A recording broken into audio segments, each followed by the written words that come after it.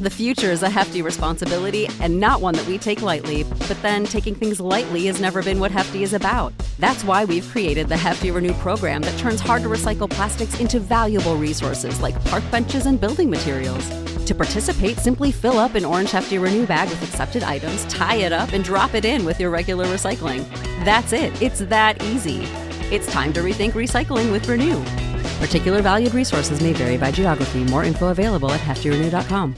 You know how to book flights and hotels. All you're missing is a tool to plan the travel experiences you'll have once you arrive. That's why you need Viator. Book guided tours, excursions, and more in one place. There are over 300,000 travel experiences to choose from, so you can find something for everyone. And Viator offers free cancellation and 24/7 customer support for worry-free travel. Download the Viator app now and use code Viator10 for 10% off your first booking in the app. Find travel experiences for you. Do more with Viator.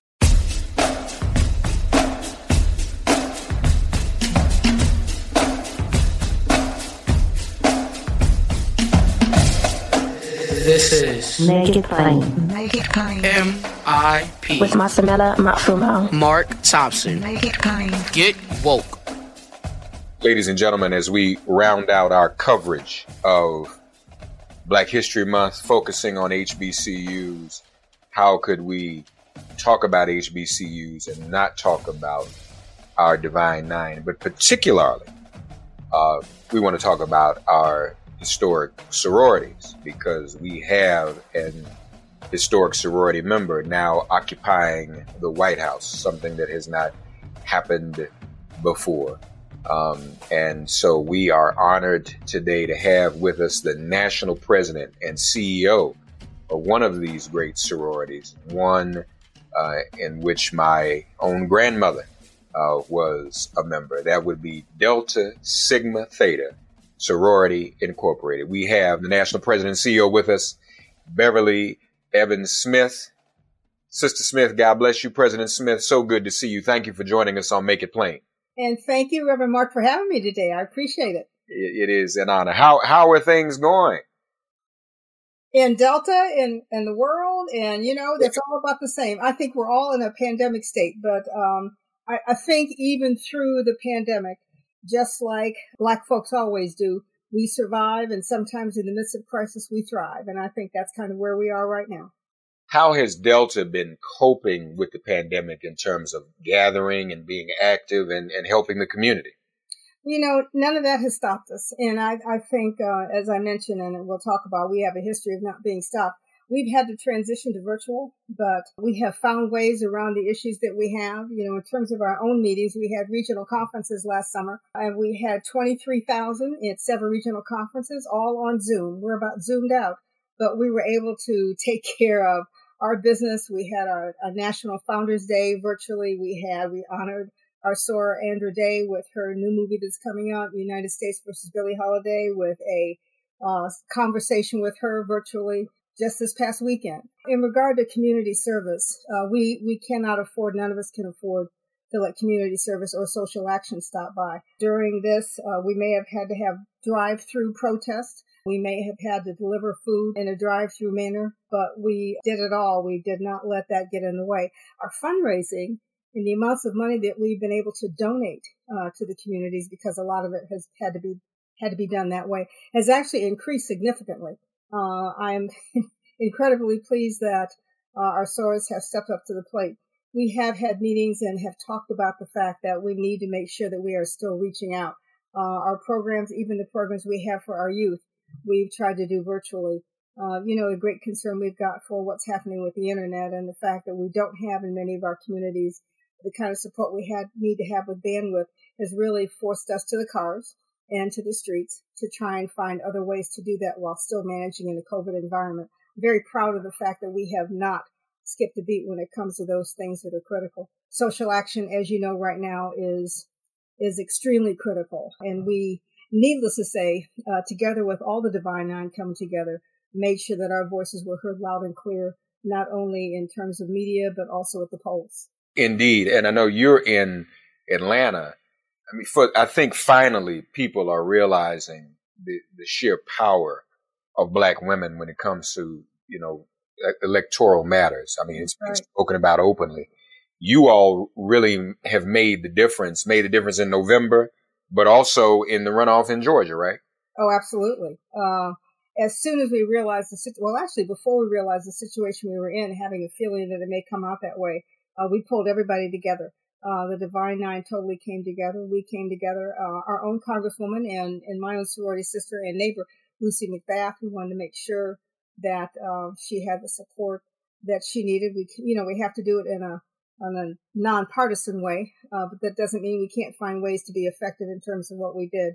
The work that has been done to pull it together, I honestly do believe that Black women were a force behind the force in this election. I have no question about that myself. There are these organizations like Emily's List and whatnot that recruit women to run for office. Right. But what better place to recruit women to run for office than one of our sororities, like Delta Sigma Theta? That's absolutely right. We actually started a new organization at Delta for Women in Action. That's a 501c3. Delta, as most people know, sororities, fraternities are 501c7s, and so we can't promote organizations. But we did, through our board in July this past summer, form a new organization that actually was one that's committed to social action, that actually can speak out and get people to run. In that new organization that we've created something called the Chisholm Jordan Institute, which is intended specifically to train Black women to run for office. We were doing it before, but decided to formalize that and to form an organization that could do that could speak out for and against candidates, that could speak out for and against issues.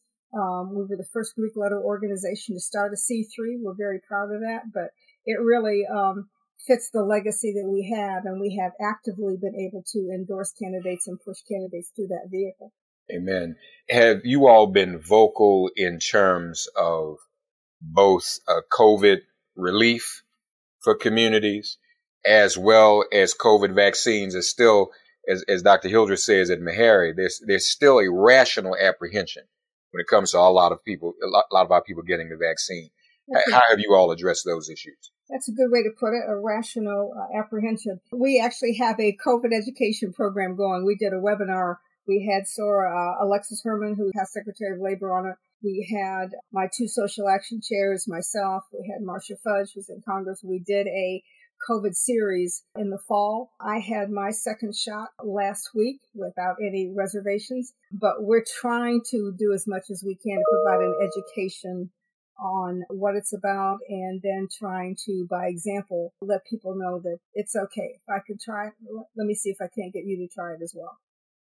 No, this is a good point. And I'm sure, too, you mentioned some of the legislation. Any specific legislation you're advocating, I'm sure the Deltas know the importance of what it would mean for our families and communities to get COVID relief money in some of our businesses. I mean, that's a part of this, too.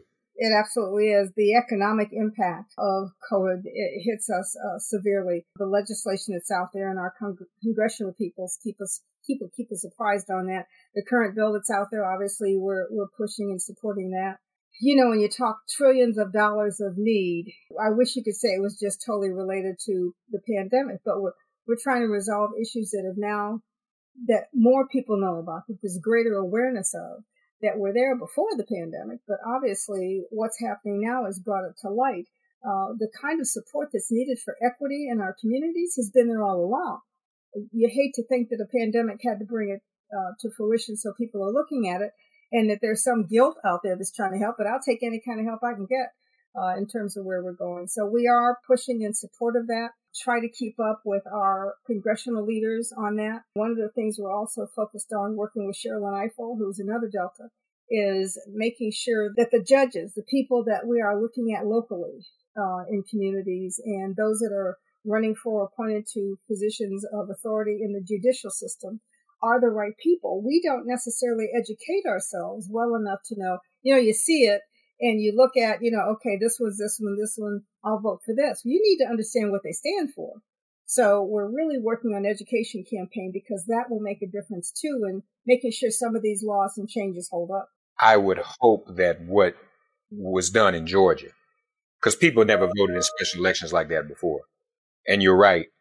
we got to get out of this mentality of thinking the only office to vote for is the presidency. Yes. You know, and it's there's so many yes ways. And when you talk about even recruiting candidates, you know, I hear from people, I'm going to run for Senate. I said, well, hold on. You haven't done anything else yet. Why? There's other offices, you know, you can run right. for state rep, you know, everybody's ready to go to the top. But no, these other positions, as you well know, are sometimes equally important because they provide direct service to local communities. And to the extent we can get more Black women in those positions, that's critical too. Absolutely. I tell you, I just looked at, we're doing, one of our members is doing witness statement right now. I approved this morning. We have a method of making sure our witness statements are clear in terms of what we're addressing.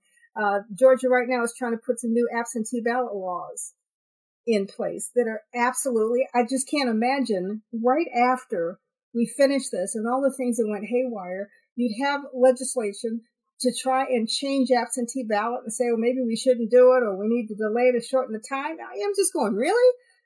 So we are in the midst of, within a month of trying to fight and show how wrong that is, having to fight it all over again. And that's local. So we can't afford to take our eye off that prize and to make sure those things happen. Yeah, no, I agree. You're absolutely right. That fight is still ongoing. What tell us about you? Where did you go to school, and when did you become a Delta? Well, I did not go to an HBCU. You know, you have to hang your head. But my children and my husband all went to HBCU.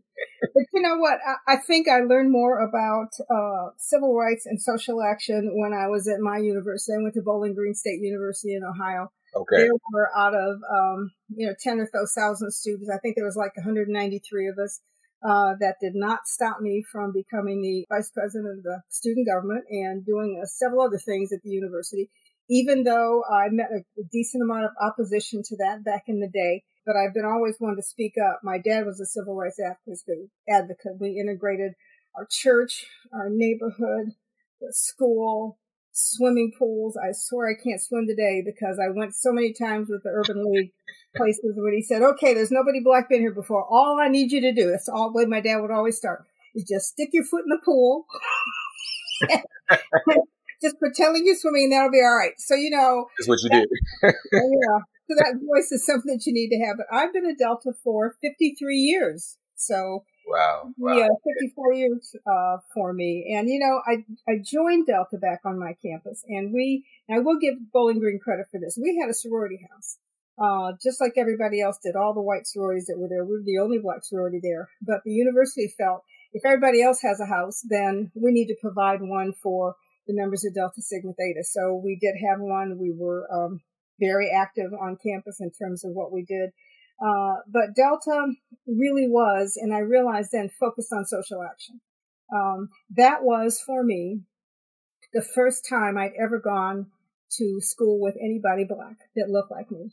There was one other girl in my school, out of the private girls' school I went to, which my dad insisted we needed to continue to make sure stayed integrated, as he would do. But it was the first time I had Black women my age that I had a chance to associate with. But growing up, obviously, I became very comfortable with who I am and being in awkward situations, which no longer were awkward to me. The awkward situation was being with that many Black women at one time. But the chance to do that and to understand more from a different perspective who I was and what we stood for was phenomenal. I have to credit Delta Sigma Theta with giving me that opportunity. I never intended to be president of Delta Sigma Theta. Don't know how that ever got into my head to continue to move that far. I have always been a tad outspoken. You might be able to tell that. And that might have been what did it. But the experience I had at Bowling Green back in the 60s, during the time of the Kent State shooting and the other things that happened, really sparked with and continues to make sure that that's the focus in life I have. Our children went to HBCUs intentionally. They went to, in the Georgia area, in Atlanta, the school that probably wouldn't have been their choice, just like most places. We wanted them to go someplace to get their best education, which unfortunately did mean a lot of us were there. But we also wanted them to be very grounded in who they were, and they always were from little children. And my husband went to Central State. They went to FAMU. So we are definitely an HBCU family. I would have not changed that opportunity for them and what they got out of that experience for the world. I'm sure you wouldn't. So, but you alluded to your father and the integration Right. fight you in. So what city was that? Where did you grow up? Massillon, Ohio. Is that right? Wow. And I have to tell you and I still have the original deed. The deed to our property says on there that you cannot be purchased by a Negro. He could not get a loan in the state of Ohio to buy that land. He could not get a builder in the city of Massillon to build it. He had to get a contractor from another city who was finally willing to build the house, who had death threats the entire time he was working on that home. I remember the first night we moved in, I was in the third grade. My sisters are 5 and 9 years younger, so they were babies. One sister was just born. My dad stood in front of that house all night, the first night we were there, holding a Winchester rifle, which I still have, while people rode up and down that street, the Hood family, I'll never forget their name, calling us names, calling him names. We could hear them outside threatening him. He stood with that gun all night to make sure we survived that night in that new home that we had. And you know, for someone in the third grade who was getting ready to walk into a school that really had no one who looked like myself, it was, you know, that's where the strength comes from. Your strength or your fear comes from your experiences. I think we all have to focus on whatever strength we have from whatever bad experience we're going to have, because that strength and resilience is what's going to keep you. But I have never forgotten that. He always felt that if people lived together and got to know that the differences were superficial and that we were more alike than we were different, that we would be okay. But we all had to live through his vision. But we survived. But we did survive. When he died in 2000, 2000, mind you, he actually integrated the cemetery that he's in today. You are kidding. And he and my mom are the only two people in that cemetery. Isn't that something? He bought that cemetery plot years before, because he intended until he died, he was going to continue to make sure that we had equal access, even in the burial ground. So we did. Thou preparest a table before me in the presence of mine enemies. Amen. Well, God bless your father, and God bless him for teaching you how to be a freedom fighter. There you go. From a young age, from when you were a little thing. That's amazing. Lastly, you mentioned Shirley Chisholm. Yes. A very famous Delta, and I was very close to Dr. Dorothy Height. Oh, my mentor. Yeah. One of mine as well. God rest her soul. From your point of view, how Delta's history was made for this moment. We know the vice president is an AKA, but her inspiration was a Delta, Shirley Chisholm, as was the inspiration for practically every black woman. That she was inspiration for practically every black woman. Talk to us about Delta's history and how Delta was made for this moment, and the work that Delta has done in its history is now manifested in black women being able to hold high office. Which is so exciting. And that, you know, that's something I actually enjoy talking about. I always say that social action is in Delta's DNA. Our first public act as an organization was in 1913 when we marched with the suffragettes. We were the only Black Greek letter organization that marched with the suffragettes together in the movement. Mary Church Terrell, who was a very famous suffragist, is an honorary member of Delta Sigma Theta, and she encouraged those young ladies, think about this, in 1913 to leave that campus and go march with these white women. And the school had a fit. When I read the history, they had a difficult time finding some chaperone to go with them, but some poor man did, and went with them. But you go from Mary Church Terrell to Mary McLeod Bethune, who was an advisor to Roosevelt on minority affairs and actually sat at the table, only black woman at the table when the United Nations was formed in San Francisco. Patricia Roberts Harris was the first African-American woman to hold a cabinet seat. She held 2 cabinet seats with Jimmy Carter, the same seat that Marcia Fudge is looking to sit in now. She will be the second black woman to be the Secretary of HUD. The first one was a Delta. We're looking for Marcia to do the same. Dorothy Height, who you mentioned, NCNW and a proud advisor, presidential congressional gold medal winner, was a freedom fighter and one who was always at the table. Daisy Bates, Little Rock Nine, Fannie Lou Hamer, who's sick and tired of being sick and tired. Amelia Boynton in Selma, who asked Martin Luther King to come and do that march in Selma and was right up front marching with him. Frankie Muse Freeman, the first woman on the Civil Rights Commission, was a Delta. Shirley Chisholm, we know. Barbara Jordan, famous, truly. Just I love to hear her speak even today when you see her. Congresswoman Stephanie Tubbs Jones. We've got the 7 in Congress now. Carol Moseley Braun, the first African-American female senator who is there. Brigadier General we have. We've got journalists, Soledad O'Brien. I mentioned Sherilyn Ifill, who is leading a phenomenal civil rights organization. April Ryan, who said she wasn't going to go to the White House anymore as long as somebody was there. But anyway, Susan Taylor, who was with Essence Magazine. Sabrina Fulton, Lucy McBath, both mothers of the movement. Loretta Lynch, the Black female attorney general. We have had there are 3 African-American surgeon generals. All 3 were Deltas. Jocelyn Elders, Audrey Forms Manley, most recently Regina Benjamin. We have Keisha Lance Ballin, who's the mayor of Atlanta. And I think we're most proud, I've named just a few, but I'm most proud of the fact that we've had 12 Deltas on U.S. postal stamps. And to imagine... Is that the most of any sorority? Oh, yes. Wow. Yes, by far. We've had Mary McLeod Bethune, Patricia Roberts Harris, Ethel Payne, Wilbur Rudolph, Mary Church Terrell, Daisy Bates, Annie Lou Hamer, Barbara Jordan, Shirley Chisholm, Dorothy Height, Lena Horne, Gwen Ifill, all have been on U.S. postal stamps. And I think because of that, we've got a responsibility as an organization to make sure we focus on social action. It truly is in the DNA we have, and it's our history tells us that this is what we must do. I will not be the president to let those founders down. None of us will. So I think all of us feel in our positions that we've got to make sure we continue to move forward with what Deltas are known to do and are meant to do. And clearly you are doing that. Congratulations. What a glorious history, folks. And what better way to recognize Black History Month than with one of our divine sororities, Delta Sigma Theta.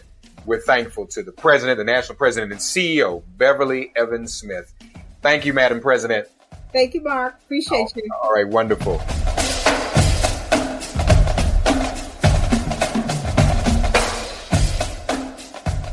Of course, ladies and gentlemen, as we continue our focus this week on HBCUs and their historical sororities and how this impacts the history of HBCUs in general, we must include another. That would be Zeta Phi Beta Sorority Incorporated.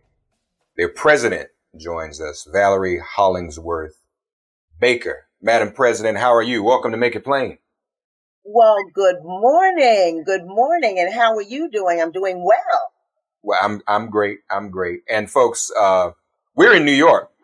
Madam President and I are in New York together, so we're New Yorkers. How have you first of all, how have you and your family been faring in this pandemic? We're here in the epicenter. Well, I would say it's been rough.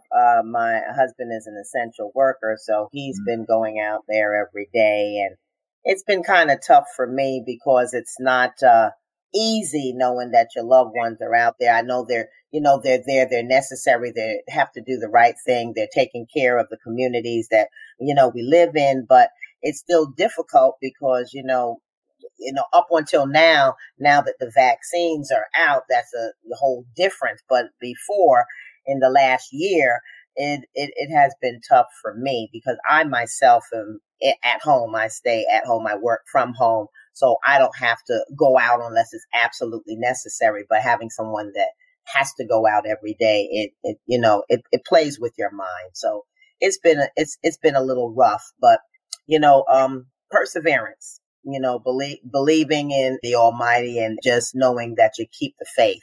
So that's what I've had to do to get through these months and the year. I hear you. We're praying for you and your family, and God bless your husband for the essential work he's doing. Obviously, that's risky business, so I know how you must feel. In that vein, where are you and your family on the vaccine? And then let's talk about what the sorority is doing. All of our organizations, all of our Black organizations, including our Greek letter organizations, have been having initiatives encouraging Black folk to take the vaccine. We know that as sometimes there can be some apprehension because of our history. Where are you in your household on that? And then also, where is Zeta Phi Beta on that? Are you all involved in initiatives to encourage people to take the vaccine? Well, I would say, starting off, Reverend Mark, with just the household, my household. I'm proud to say here live that I am due to take my first vaccine on Monday at 9 a.m.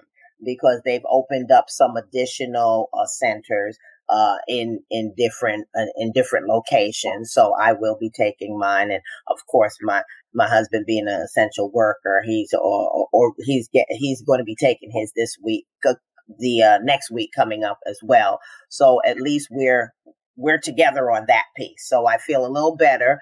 I feel a little less nervous, and then when I finally get my second dose, I'll at least feel that now I can settle my affairs for the household and move on from there. That's my personal goal. As far as Zeta Phi Beta sorority is concerned, we are in a myriad of initiatives trying to get the information out to our membership and to the communities in which we live and serve in. We're not here to promote and say, you must go and take the vaccine or take Moderna or take the one from Pfizer or take the one coming up from Johnson & Johnson. We're here to say you need to arm yourself with the information that is needed so you can make a correct decision for yourself and your family, what you want to do. Because as you know, as we are Black people, we're not trusting on what is going on with these vaccines. But I try to educate myself. I've done a lot of research and watching the news and reading what's going on with CDC every day. And I tell my membership that's what they have to do. They have to make a conscious decision for themselves. I've made a conscious decision for myself and my family. I will let them know that. I will be updating them as after I take it, what has been going on with me, if there's any symptoms, if there's not, just to allay some people's fears. But I believe that our job is to educate our membership and the community in which we serve on these vaccines. What are the alternatives by having the vaccine versus not. So I think that's very important for us to do. And that's what we've been doing. I was thinking about, the intake and new people coming on board. Mm-hmm. There obviously is nothing like the pledging experience, especially at a Black college campus. Mm-hmm. So this group, this generation, and this COVID experience is going to be, unfortunately miss out on that. And while that might seem regrettable, and there's no substitute for the in-person experience, pledging ain't supposed to be easy anyway. It almost makes me wonder whether or not that might even create a deeper and more long-standing bond. Hey, we made it over in the middle of COVID. I just thought about that. Well, it's different. It's different, but this is what I say. I always try to find a silver lining in everything. The cup being half full versus half empty. What I've learned with COVID is that we can do so much more, because believe it or not, I'm working harder now than I was working when it was pre-COVID, because everybody thinks just because you're at home, you could be on Zoom all the time. They'll call you 2 minutes before and say, can you be on this? Can you jump on here? Can you do on? And, we're working to make sure to keep connected, because that is the issue. But what I wanted to say to this is that for our new members are doing this intake, having the ceremonies, the joy about that is that how many of them could say that their international president or international first vice president will attend their ceremonies, will bring greetings to them, will talk to them, that they'll be at their virtual receptions. I can't tell you the number of virtual receptions and the actual ceremonies. I know we alone, the first vice president and myself, we have been physically there on Zoom with these ceremonies and have inducted in 10 weeks, over 500 new members. So they get that experience in seeing us and being able to speak to us, where that's not something that everybody would have that opportunity had we been live.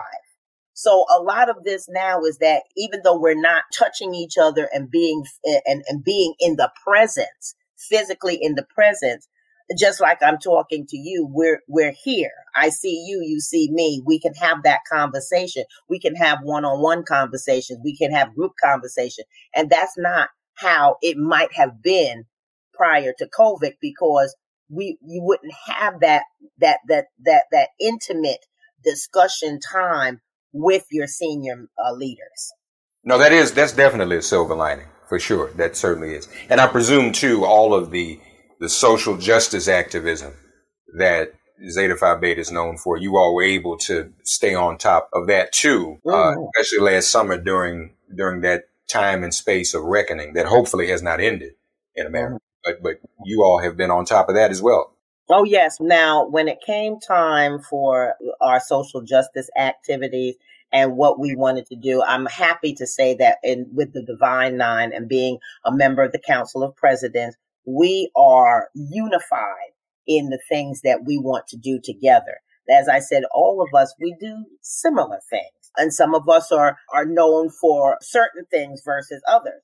But when it came to making sure that we were out there educating the communities around the country and even and globally about voting, about the census. These are things that we all pushed, that we all came together on, and we all got our members revved up, ready to go, and getting out into their communities and educating, mobilizing, educating, to make sure that everyone knew what they had to do and that they had the power to do that through their vote and taking the census. So those are two things that we all decided that was going to be our group activities that we were going to do, whether it was webinars, whether we actually got out there masked up when it was time to go out there to make sure that we got people to the polls, all of that. We did that, and we were as one. We were unified in that.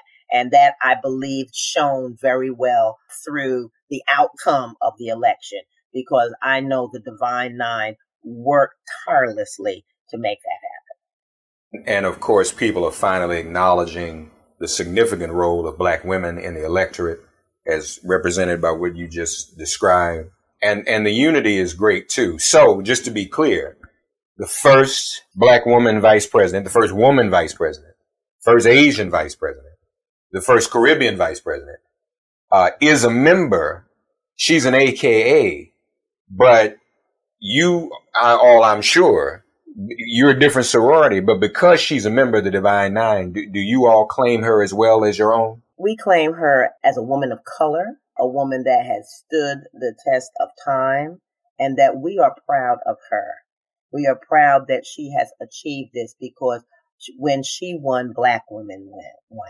And that's what's important. We wear different colors. We kid sometimes, and we have that way we do what we do. But at the end, we're still one. We're people of color helping our own, making sure that we give them what they need. What kind of educational initiatives? What kind of community service initiative? We're doing that because we are trying to do what we need to do to uplift our people. So having her as the vice president is one of the proudest days that we can stick our chest out for and say, we are proud that one of us has reached that position. And I, for one, I'm very happy that she is the vice president of the United States. And I know that she's going to do great things. Having her as vice president, with her HBCU experience, with her Divine Nine experience, how does that impact what you will want to do in terms of policy and initiative, everything relative to the sorority? Does that help? Does it change the relationship between the sorority and the federal government? Are there issues you might raise or things you might ask for support for or be in collaboration with that heretofore you may not have? Is this open a new frontier in terms of the relationship between the sorority and the government and policy? Well, I believe that it will. I know that President Biden has said that he's even having area for to talk about the Divine Nine, have people that are representative of them in our sororities and fraternities. We do have political figures that are up on Capitol Hill already and just come on to Capitol Hill. So I believe that it's going to be those that we have to now hold their feet to the fire and say, these are the things that affect our communities in which we live. And we've elected you. And now you need to do your job and really look out for the people that have put you in office, because we've worked hard. And I'm not just saying just a small populace. I'm saying the broader picture of all that came together, all people of color that came together and said, we're tired of the way things are and we want things to be done better. And I do believe that we have a listening ear. And I think that's important, because sometimes when you don't have a listening ear, well, you're not going to get anywhere anyway. But I believe that they're open. And when you're open to hear what is going on and then try to address it, I think that is half the job done right there. Madam President, talk a little bit to our audience, if you would, about the history of Zeta Phi Beta and how it was even made for this moment, how there was a trajectory from you all's inception that could bring about greater recognition for the Divine Nine, could bring about the first Black woman vice president, and could bring about readiness to deal with the reckoning and racial justice in America. Well, if we go back, and we would be going back before 1920 when it all started, when we were founded, January 16th, 1920, it had to go back before with our Sigma brothers who had a vision. The founders, they had a vision of having a sister organization that would work with them to help promote the ideals, their ideals, and then, of course, the ideals that we also created as Zetas.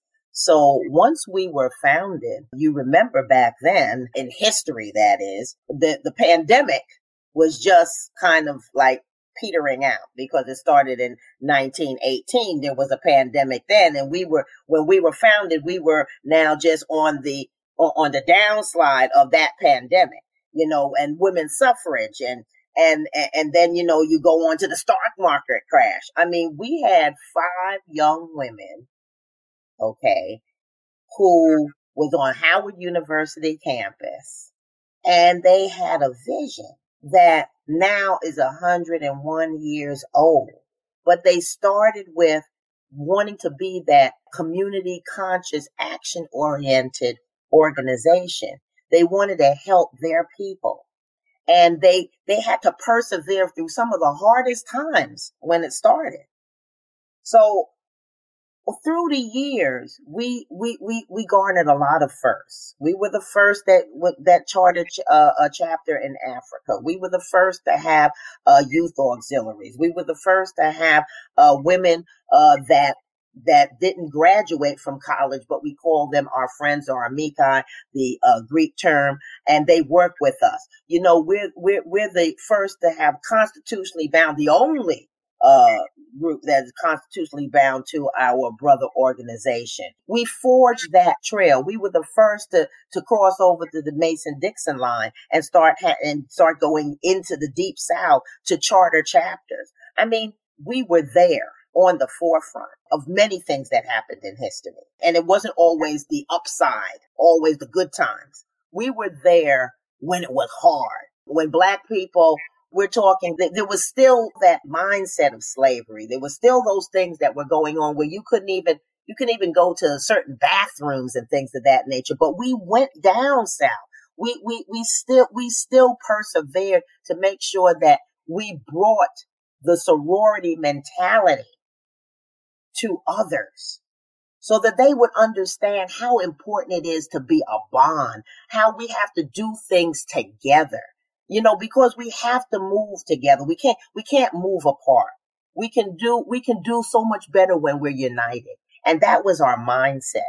So over the years, that's what we have done. We have continued to do what our founders have wanted us to do. And I believe that they know where they are, that we have been forging ahead, making change for those who need our help, to bring light into the darkness, to make sure that our people are taken care of. We're addressing their needs. And what we do best in Zeta, we do service. We're the best that there is when it comes to service. And when you think about Zeta and you think about everything that we do, we shine because of the service, because we're doing God's work. That's what's really important, and that's what we continue to do. Amen. Very, very well put. Well, speaking of light into darkness, as we get ready to go, I was never more proud than during that Macy's Thanksgiving parade. The way the community, I tweeted, I say, everybody, look at what's happening on Twitter. Black Twitter is lighting Macy's up. I mean, it went viral. And even though they didn't know what they were doing, they just tweeted something. They didn't know what they were talking about. And for those who don't know, Macy's tweeted that this was just a kind of a random step group that had performed. And Black Twitter went after him, son. That's a historically Black sorority part of the divide. So Macy's took the tweet down, corrected the tweet, and acknowledged the sorority.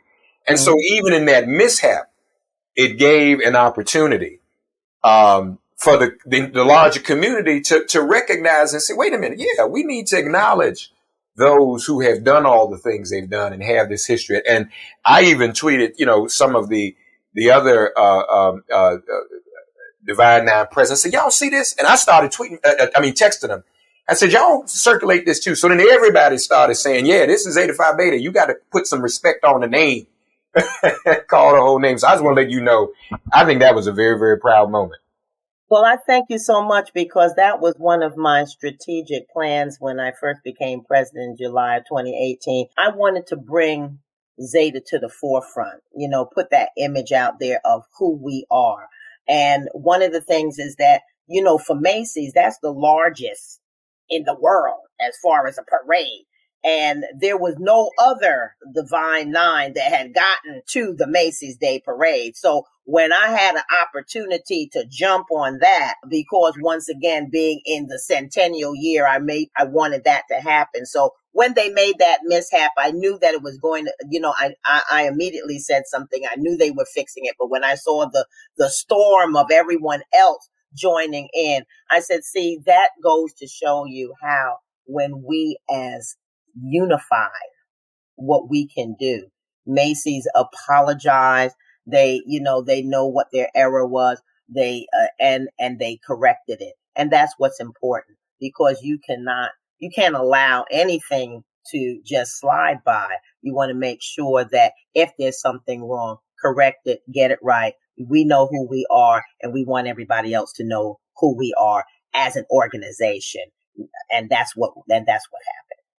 Well, those that didn't know, show found out that day. That was one of the happiest Thanksgivings I've ever had. I'm telling you, that was my Thanksgiving. It was beautiful, and you all deserved it. Congratulations on all the great work you're doing. Congratulations on the centennial. It's almost happy 101st now. And I know I like what you said. I know y'all going to keep this train going. So God bless you. And thank you for joining us, okay? Thank you so very much, and you have a good day.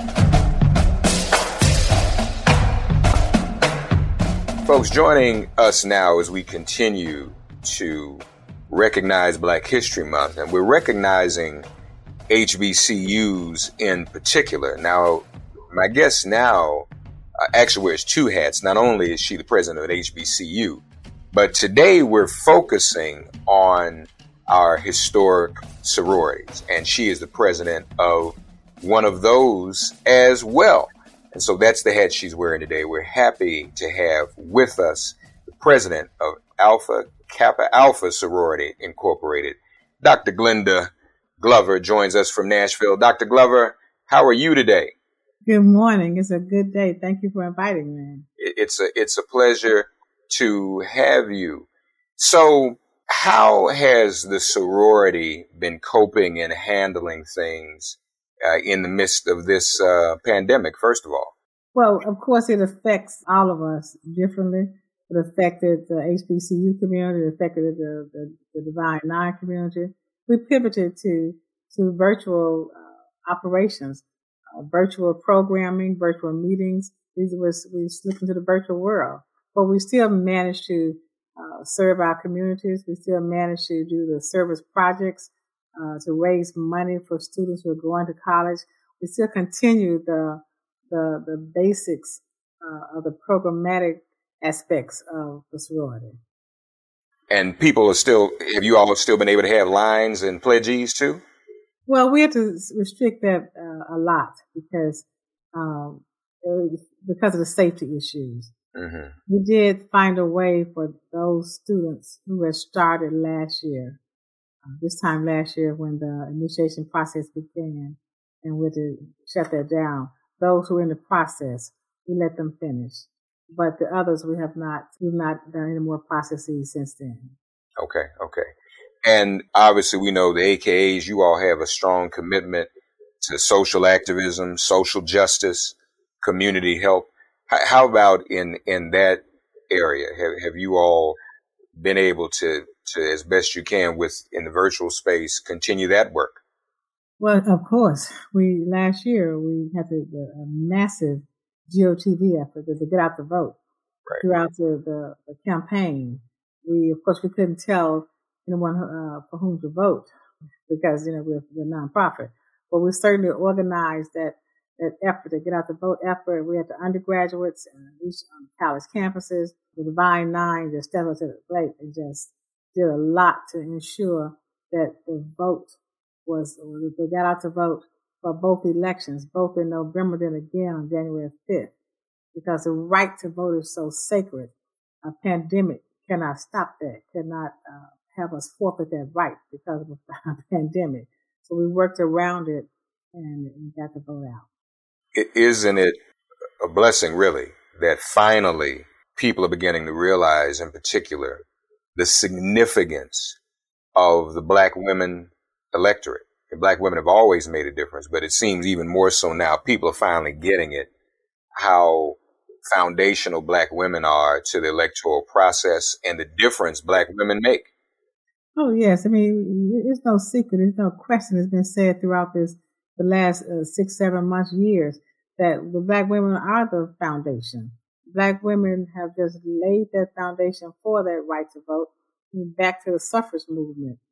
Back in 1913, when women were fighting for women to have the right to vote, when it was decades later before Black women got the right to vote. But Alpha Kappa Alpha was very, very much into that. And as a matter of fact, sent a letter to the head of the march saying, we're not going to march to the back of the march, participate in the march and go to the back of a march for the right to vote. So if you don't let us do that, we're not going to participate. Can you imagine back in 1913, sending a letter like that to somebody in charge and say, listen, we can't march in the center or up front. You're not going to relegate us to the back of the line. So we've always been involved. You just think about, this is the time Alpha Kappa Alpha was founded in the early 1900s, 1908. 12 years earlier, they had just declared Plessy versus Ferguson that separate but equal is the law of the land. It was against that backdrop when African Americans were being discriminated against, dehumanized. NAACP was founded a year later. It was just so much segregation. So it took courage. It took a level of boldness to even form the Alpha Kappa Alpha sorority. And 3 other sororities were formed with similar missions to uplift Black folks, just uplift African American women. And we're still continuing to do that to this day.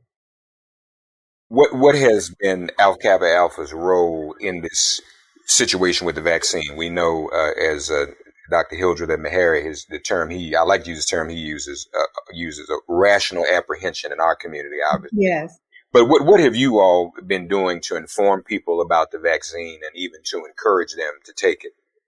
Well, it's an educational process, and there's some apprehension, and rightly so. We look at the Tuskegee Airmen. You look at how the past has not been kind to African Americans when it comes to medical trials and vaccines and medicine. So we're to educate our own community to say, listen, what has a greater risk? not getting the vaccine or maybe getting COVID-19. I know personally because my daughter, her husband, my grandson, the baby, all had COVID. So they all have COVID. So we're getting through it. God has blessed us, and we claim in faith, we claim healing. But even so, we know that there's some apprehension to it, and we're telling them, listen, I went and got my second shot last Saturday, and everything is fine. I went to Meharry and got it. Went where I feel comfortable getting it. Went to Meharry, got my second shot, my husband and I. So we're okay. It's that we have to make sure that our community goes out and get vaccinated. Because having a vaccine is not the same as getting vaccinated. So we're just trying to get people out to get vaccinated so we can lower that risk of getting COVID or dying of COVID. You're uniquely positioned in the HBCU space as a president. Talk to us a little bit historically about the relationship between our historical sororities and our HBCUs and how they complement each other. For example, how the AKAs have been an asset to our HBCU campuses, and in turn, how the HBCU experiences has kept the AKAs going strong. Well, I serve as president of Tennessee State University. And as president, I have to make sure that nothing is compromised in the students' education experience during this COVID-19 pandemic. That's paramount. We've had some challenges with technology devices and getting students home and back, so we've had some challenges, but nothing can compromise their education because, too much of a price has been paid for that. So the AKs have worked hard with HBCUs. Let me give you a prime example. When I became president, I know, being a college president also, I understand the plight of African American students and the plight of HBCUs. So I know funding is a big issue for HBCUs. So I had one of the program targets for the sorority is to support HBCUs, to push HBCUs, to ask to have students to attend HBCUs, to market them, but then to take it to another level, find money, support them financially. So we have a project that once a year, one day a year, we raise $1 million in one day. We've done it 3 years in a row from the membership. We say, if you can have cell phones, you take that money and give it to HBCUs instead of going to Nordstrom's or even Target or wherever you're going to go, give it to HBCUs. So in one day, we raised $1 million, and we've already distributed to all but I think 6 HBCUs, maybe 10. All but 6 or 10 HBCUs have gotten a $50,000 or $100,000 endowment to continue the sustainability of the university. Because endowments represent sustainability. You give scholarships to students. So every college campus, it was our intent, to have an AKA endowment, aka HBCU endowment on every college campus. So students can see the relationship between Greek-led organizations, the Divine Nine, Alpha Kappa Alpha, and HBCUs.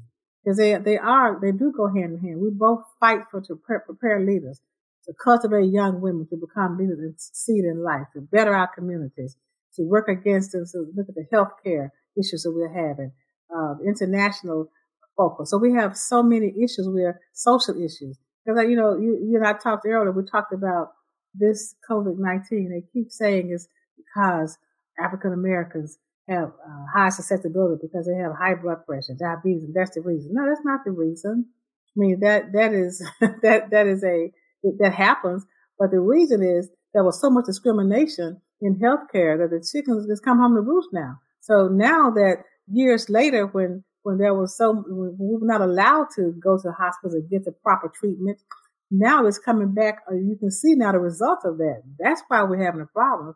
That's why we have high blood pressure. That's why, no, our diets are not always proper, but we got to go to the root cause of this. The root cause of was the discrimination, the unfair treatment in the healthcare world for African Americans. And so now it's coming back and we can see some of the issues associated with it. And of course, you have and the AKAs have every right to be proud. For the first time, we have an African American woman in the vice presidency, and she is and AKA. Talk to us. Well, first of all, let me ask you this, because I talked to the president of Howard University, her alma mater, about this as well. What difference do you think it will make for our HBCUs and our Greek letter organizations to have one of our own, an HBCU graduate and a Divine Nine member, an AKA member, in the White House? What difference do you think that'll make in what we're trying to do? Let's go to the AKA first. Okay. It's the whole Divine Nine. You know, it would be easy to say Alpha Kappa Alpha and Kamala Harris, but she's aware of the fact that it took all 9 fraternities and sororities working together with the assistant in getting her in office. It wasn't just Alpha Kappa Alpha. It elevates the Divine Nine to that level, and let people see. It's not just Greek shows or it's having fun on campus. It's about impact and change, social change. You know, the massive GOTV movement. I mean, that was just phenomenal. And so in the HBCU, where it has elevated HBCUs, the fact that Kamala Harris attended Howard University, you know, one of the most prominent HBCUs in the world, it shows the caliber of people HBCUs produce. So, you know, we're proud this is the year of the HBCU. I mean, she has elevated HBCU because it's a game changer for little black girls and little Indian girls, little Asian girls. And if you can see it, you can be it. And it's such an inspirational moment. And what I like best about it is that it can finally put to bed that question of, are HBCUs relevant? Well, we've shown the relevance. Anybody who asks that question now should be embarrassed. They should be ashamed to even think about are HBCUs relevant. Because she has shown the relevancy of HBCUs. It's so relevant that we brought her up through the HBCU ranks, and now she's vice president. So in fact, we're so relevant. If HBCUs did not exist, they have to create us. You know, so it's a good day for HBCUs. No question about it. And lastly, give our audience a little, you mentioned it too, obviously, the role in the suffragette movement that the AKAs played. Give our audience even more, if you don't mind, about the history of the sorority and how the sorority's history was a trajectory that led to this moment where a member would be in the White House. Well, it's the vision of the founders of the organization. When they dreamed of this day, they dreamed of a better day. They looked over in the direction of the promised land. You know, back in 1908, they saw this day. They saw this very day. They looked across the rivers of discrimination. They looked across the rivers of segregation. They looked across those rivers and saw that now we can see that she has come so successfully across them. So somebody has crossed the river that they envisioned. Our founders saw this day coming. So it started back in 1908 and has come forward now to see where are we now. A black woman in the White House, a member of the Divine Nine, Alpha Kappa Alpha, in the White House, standing number 2, who has a power to be the decision maker in the Senate. First of all, if you don't believe in God now, if you didn't believe in God, you have to do it now. If there were some non-believers, they have to be converted now, they say. They have to know that there is a God. That's what that says to me. That's what our founders prayed for this day. And you can't hear it, God. You just have to wait. So now here it is, 2021, we're elected in 2020, and we're doing the work of this ministry because politics is a ministry. And so we're doing the works of this ministry. And that's why I'm so happy to talk about it, because it sets HBCUs aside. It sets Divine Nine aside. It lets people know that here we are, we're working hard to make change in America for black women, black men, black people. And I'd be remiss, folks, as we said, Dr. Glover is president of Tennessee State University. My grandparents, my mother's parents were the first in their families to go to college. And they both graduated from Tennessee State back when it was called Tennessee A&I, back in the 30s, in the 1930s, believe it or not. Well, you and your family are in our prayers, and I hope you all are recovering well, and much love to Tennessee State, but especially much love to the Alpha Kappa Alpha sorority, of which Kamala Harris is a member. And let me just say, if you all heard the president, what she said, we're talking about the AKs at this moment, but she's kept everything in the context of the Divine Nine, because we're all in this together. Right. So we definitely appreciate that unity. Dr. Glenda Glover, thank you so much. Thank you so much. Thanks for getting woke and listening to Make It Plain. Please remember to listen, like, subscribe, and wherever you get your podcasts, please give the show a 5-star rating. And please do spread the word. Let's all continue to pray for each other during this pandemic and this police-demic. If all hearts and minds are clear, it has been made plain.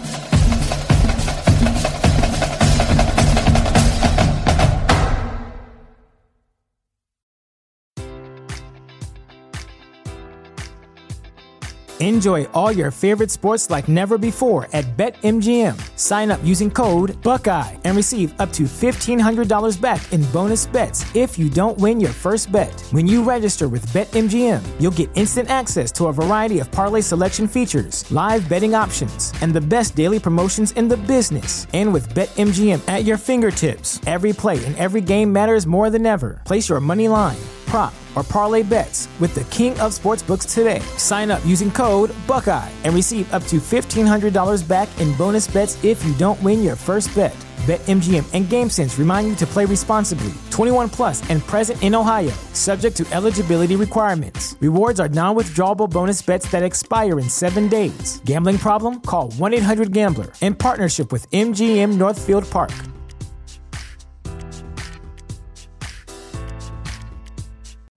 You know how to book flights and hotels. All you're missing is a tool to plan the travel experiences you'll have once you arrive. That's why you need Viator. Book guided tours, activities, excursions, and more in one place to make your trip truly unforgettable. Viator has over 300,000 travel experiences to choose from. Everything from simple tours to extreme adventures and all the niche, interesting stuff in between. So you can plan something that everyone you're traveling with will enjoy. Real traveler reviews give the inside scoop from people who've already been on the experiences you're considering. So you can plan with confidence. Free cancellation helps you plan for the unexpected. And 24/7 customer support means you can travel worry-free. Download the Viator app now and use code Viator10 for 10% off your first booking in the app. Find travel experiences for you. Do more with Viator.